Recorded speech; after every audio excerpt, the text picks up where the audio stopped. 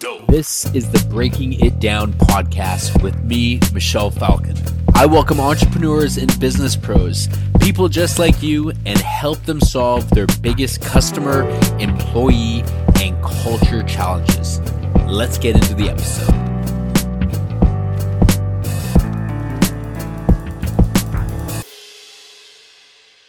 All right, everyone. I told you that I was going to be sitting down with the great Christy Harold. Here she is in the flesh. I'm going to kick it over to Christy to first start by describing the name of the company and what you guys do. Thanks. Hey, Michelle. I'm really happy to be here. So the name of my company is the Sport and Social Group. We run sports leagues for adults. So think of us like intramurals for people who aren't in university anymore. Perfect. And how many employees do you guys have? So we have right now about 50 full-time employees, 250 to 300 part-time employees, and we are administrating leagues for about 150,000 members in 11 different markets right now. And the goal on an annual basis, and the goal is to get 1 million people playing down the road on an annual basis. Fantastic. And are you the largest at what you do, or like top three globally? Yeah. Oh, easily. Yes. Yeah. Which one are you taking, the largest or top three? I guess I can't say for sure because they're all private companies. There are a lot of clubs doing what we do across North America, around the world. And we are easily one of the top three, if not the largest. But we're pretty big, and we're hoping to consolidate our industry with great partners through a partnership model that we've developed. And that's how we got into Michigan. We have a partner there, and it's working amazingly well. We're excited to do more of that. Fantastic. So aside from you being a really cool person, one thing that we connect with, are three topics that are very, have helped me build my career: company culture, employee engagement, and customer experience. So I've welcomed you onto this quote unquote show to talk about some of the challenges that you're trying to find solutions for. So begin anywhere. Okay. And I'll see how I can serve you. Great. We built our business. We've been operating for 23 years, and we really never did much in the way of marketing. We delivered great service and felt that the word of mouth from that would help us drive the business, which it has. So our customer vision statement is to be the best part of our members' day, and we're constantly looking to deliver that. And our full-time team really gets it. They're really bought into that, and when you read the response, you read the notes we get from our members, feedback we get, it's extremely positive about our full-time staff and how committed they are to making a great experience. What's become tricky, and I've realized, I read Howard Schultz's book, Onward, that has really inspired me. We have to find a way to get our 250 to 300 part-time employees who are the ambassadors. They are the faces of our organization as far as our members are concerned. Our full-time staff aren't seeing the members on a nightly basis. These 250 to 300 part-time people who maybe work one night a week, some of them may work 4 nights a week, but it's part-time job. It's for students who, need a little extra cash, or it's someone who's just got a full-time job and they are passionate about getting people playing. And so they work a shift every Tuesday. They'll set up the volleyball nets, or Thursdays they're making sure that the basketball scores are done properly, whatever. So it's really part-time. It's also really transient. We have a lot of event coordinators who have been around for 5 years plus, but we have some part-time staff who, they last for a season and then they move for a job somewhere, or they go back to university somewhere. So my challenge that I'd love to share with you is, how do I engage our part-time staff who are working 4 hours a week, some of them, to really be engaged when they're at the games? Because the truth is, they could just go and set up volleyball nets and then sit on their phones for the rest of their night, and there's not necessarily a lot of active work to do. Depends on what the shift is. But how do we find a way to get them engaged and feeling empowered to communicate with our members, making sure that the member experience is the best part of the member's day, and also potentially engaged in retention, getting those members actively finding a way to engage with the member and get them signed back up for the next season. Fantastic. So I was a kid on Christmas morning, just sitting in my chair, just like I knew where you were going. And so this is really threefold. One, I think in the forefront, it's like, how do we have these part-time employees in a transient type of environment in like the old model? I know you're trying to recreate it. How do we keep those team members engaged so that the member experience is better and we all contribute to this great culture to help with the vision of the company? You mentioned like nobody knows a transient industry better than I do because of hospitality. It is the nature of the beast. And that's one of the things that I have been challenged with myself. How do you get an employee to become engaged when you know that it's probably not what they want to do for a lifetime? Maybe they're in school or whatnot. What I have learned, and this has been over 3 years of being in hospitality, and it's very relatable to your industry as well too, is that you have to realize that people are going to be asking themselves, what's in it for me? If you're asking an entire team of individuals to align behind a vision that quote unquote corporate built or head office, they're still going to be asking themselves, what's in it for me? Now, in my book, when I talk about purpose, these individuals, actually, let me interject myself with a question. The individuals that we're discussing right now, who do they report into? Do they report into someone on a local level, like a regional manager?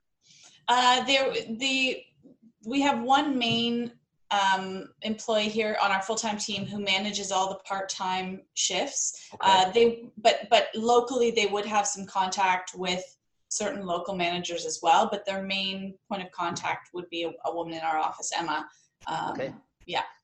What I would recommend is exploring Emma, connecting with the local manager or the individual with boots on the ground who would oversee these individuals, and do something that I actually learned from Jason Gaignard called the 90-day letter. And help. So what you do is during their first day of employee onboarding, have them write a 90-day letter where they're describing what are 3 or 5 things that I want to learn in the next 90 days by being a part of this company. It can be related to the organization or it can be personal as well. This goes back to the what's in it for me. Now, the people that these individuals report into need to have an intimate understanding of what these part-time employees' purposes. What is their definition of success as a human being, as an individual, not as part-time staff or a worker, but as an individual, and get them to share that with the person they report into. Now, that individual is probably on a manager of some sort. That person's responsibility is to get them there, with or without the company. And the conversation that this manager needs to have with these team members is, look, if you want to grow within the ranks of this organization, fantastic. Let's do it together. If this is a part-time job for you to earn some money, that's okay too. But what we need to have is a mutual understanding.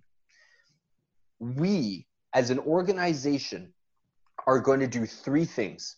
We're going to pay you. We're going to pay you on time, and we are going to give you learning and development opportunities to help you achieve your goal with or without the company. In exchange, we just ask for one thing. Bring your whole self to work each and every day. Treat this business like it is your own.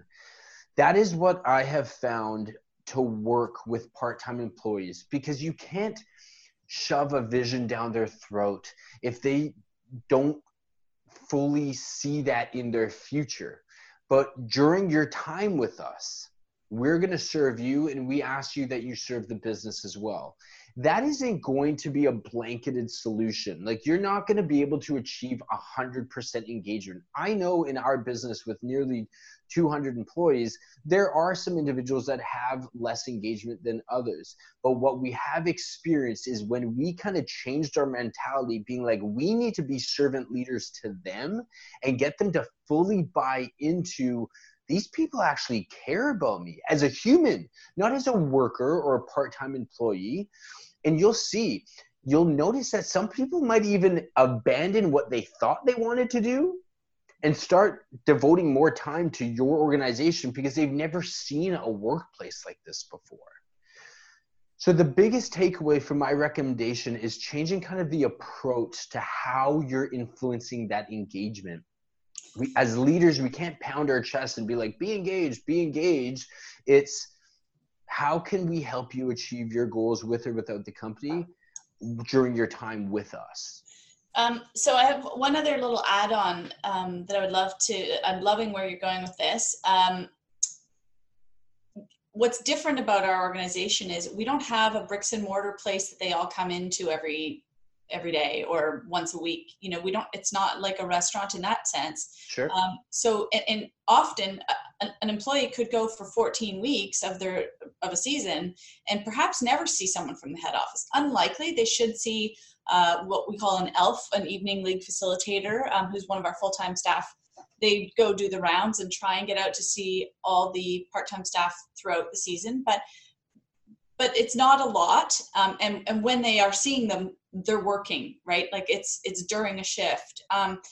So that's the other challenge, is that like these 200 part-time or 250 part-time staff are going out, all of them, to different venues, and never with a full-time person there to engage with. So the challenge has to be engaging with them in a way that, and because it's a part-time job, there's only so much you can expect from them for them to put into it outside of their shifts too, right? Of course, in terms right? of training I'm all too familiar with that challenge. Yeah. The easy answer for me to tell you is hosting, let's say, weekly, like in the know type videos that you can share with them that they can watch just before their shift. But that's too easy of an answer for me to give to you. I actually want to take this a different route. How visible are you? Me personally? Yes. To the part-time staff? Yes. Not enough. Do they know who you are? Probably not. We are having our first, on December 6th, we're having the SSG Combine 2019, where all our staff are coming in globally from everywhere, and as many part-time staff as possible. I think we're only going to get 60 or 70 of our part-time staff. We can't bring in 20 part-time staff from Michigan, you know, but at that, I will be introducing myself and doing a presentation and sharing the vision video for 2022, and trying to, you know, rally the troops behind the purpose and get everyone sharing the passion. What is the demographic, generally speaking, of these employees that you're wanting to increase your engagement? Like, what is their demographic? Yeah, like age demographic, or like. I'd say probably similar to our members, honestly, like, you know, 19 to 35. Fantastic.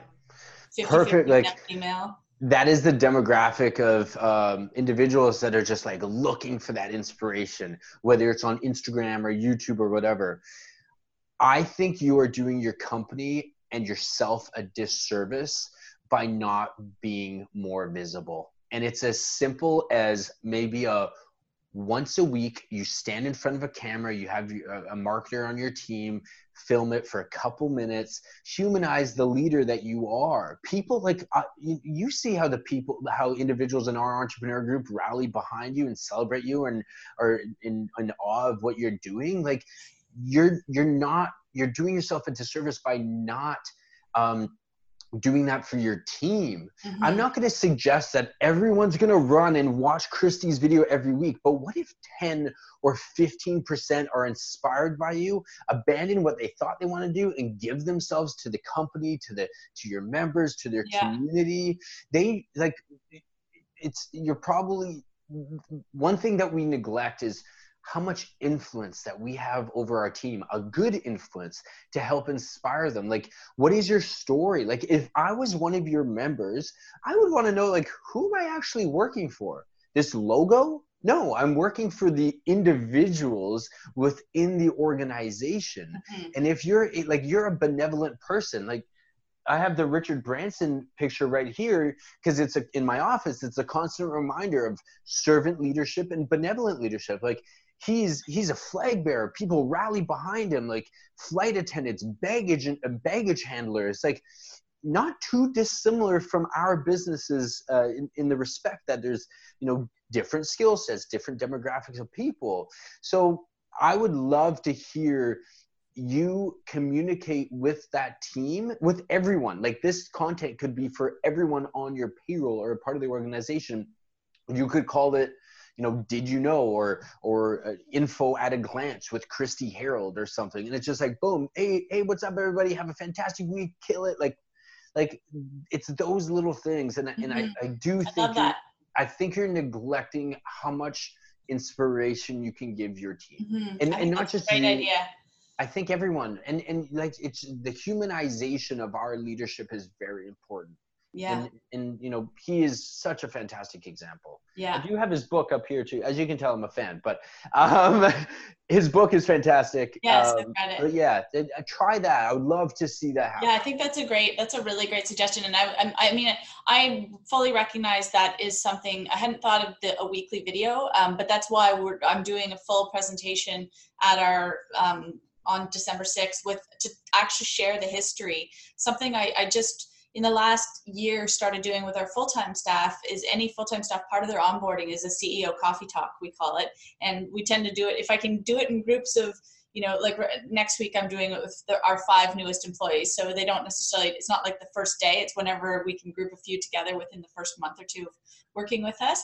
And I go through the history of where we came from. Like, we have a pretty funny history. It was pretty scrappy back in 1996 when the internet didn't even exist, and I was trying to get people playing sports. So it's good for people to hear that, and that's what we're going to start with at this. Couple things have come to mind. Like, you could even make it an open forum where people can ask you questions, and you can just like, hey, Joey from Cincinnati says here's my answer, right? And like, be like raw, like honest, because even if the answers aren't ones that you would want to pound your chest about, or maybe it's a tougher conversation, like, just the honesty, you'll see that engagement.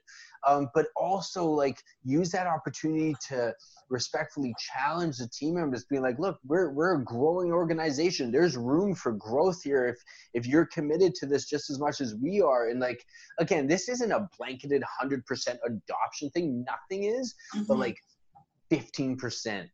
And your managers end up saying, like, I don't know what you said to Julie, but she is extraordinarily engaged out of nowhere. Yeah. Those are often the little things. And like, the incentive, the cash, the prizes to influence engagement, they still work, but they need to come after some of these foundational things that are more cost friendly. I hate spending money to find a solution. So some of these things I've found work. Right. Okay. Yeah. I love the idea of getting people rallied behind the purpose and passion of what we're doing, and engaged that way. And for sure, we actually are implementing almost an Uber style rating of our event coordinators that won't be a public view. It'll be, so when the members report their score, they'll be able to rate their event coordinator, and the event coordinator will be able to see how they're doing, how they're measuring up in the eyes of our members.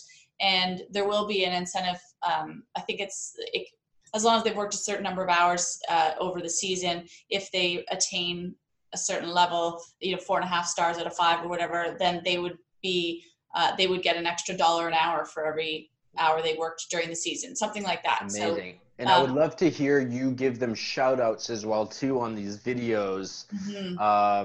And just a nice personalized email or letter just to further reinforce that. Because, of course, we do these things because we're, gracious that we have individuals that represent the brand so well. But, that next step is like, what if they post it on their Facebook? Like, now that's just a great branding play as well too. But that's thinking down the road. Yeah. We do it for the right reasons. But those are some of the positive outcomes that could come from that. Well, totally. I mean, we send thank you notes all the time. That thank you notes are a big part of our culture. And when the odd member posts it on Instagram, it's great. It's amazing. It's not why we do it, but it's totally a nice benefit.